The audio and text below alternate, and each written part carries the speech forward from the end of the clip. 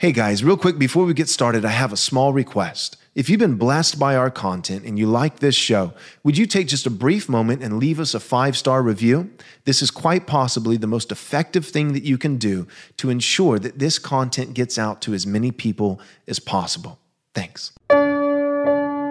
Jesus said, "Man cannot live on bread alone, but from every word that proceeds from the mouth of God." You're listening to Daily Truth. Well, one of the problems going on that the Apostle Paul is addressing is wrong kinds of judgment between brother and brother, sister and sister, in the house of God, judging one another for the wrong things and with the wrong heart posture. Making wrong, objectively wrong judgment calls, and making these wrong judgment calls with wrong hearts. One of the things in particular that the church was quarreling and bickering about is in regards to whether or not it was permissible or even holy for Christians to partake of meat sacrificed to idols and wine. Now, the Bible teaches in the Psalms that God made grass for the cattle, bread to strengthen the stomach of man, and wine for the gladness of his heart. God did not make Welch's grape juice for the gladness of our hearts. Welch's grape juice makes my little girls glad, but that's because they're 4, 3, and 1 years old. By the time you become an adult, grape juice does not have the heart-gladdening effects that it once did. We require wine for that. So wine is not inherently wrong. Wine is something that the Lord has made, and it is good. It is good. And for the record, for anybody who wants to twist my words at this point and say, what about marijuana, Pastor? That's natural too. The earth produced that. Didn't God say in Genesis, every green plant that we can eat? Yeah, God said that. My position on marijuana, I've done some teaching on this in the past. You can look it up with Right Response Ministries if you want a longer explanation. But I would say this. I think that there are many things that God produces in creation, natural things that, again, are good. They are not inherently evil in and of themselves. But everything has a purpose. Everything has a purpose. The Bible, if we're thinking of a regulative principle of worship, and worship not just on the Lord's Day, gathered worship of the saints, Lord's Day worship, but worship as the entirety of our Christian lives. The Bible regulates how we worship, and for the Christian, all of life is worship, so the Bible regulates how we live. The normative principle of worship, just for the record, is the idea that anything the Bible doesn't forbid is on the table, free game. The regular principle of worship says that we should only do that which is prescribed in Scripture.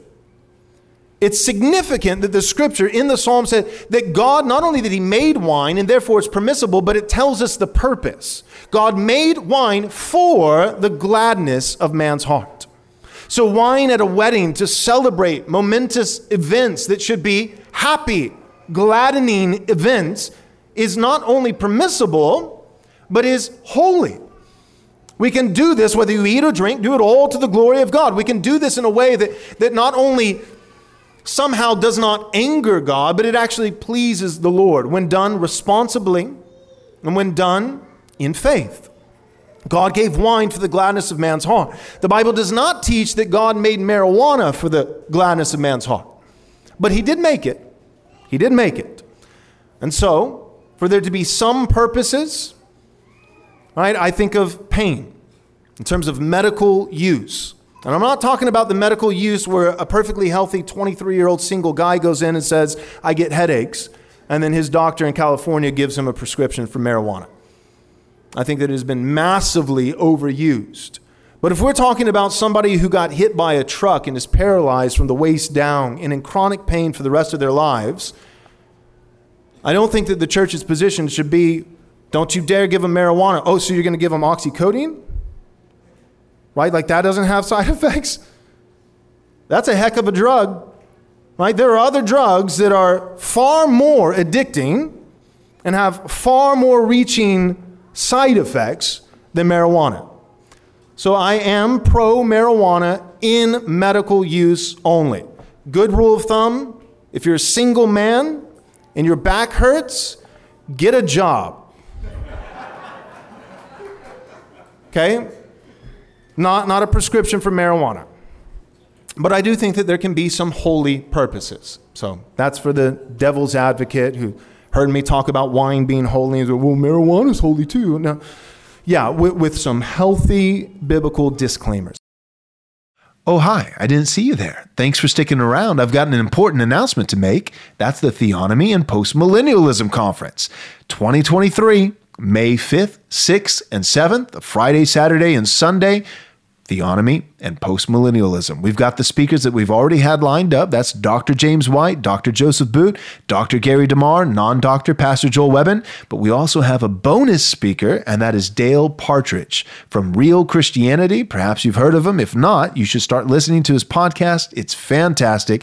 Dale Partridge is going to be joining our team. We're going to have live panels on Friday night and Saturday night where you'll be able to write in questions and get them answered. We're also going to have a catered barbecue, Texas-style barbecue meal on Friday that's a part of your registration fee. All that is covered, so you need to get there.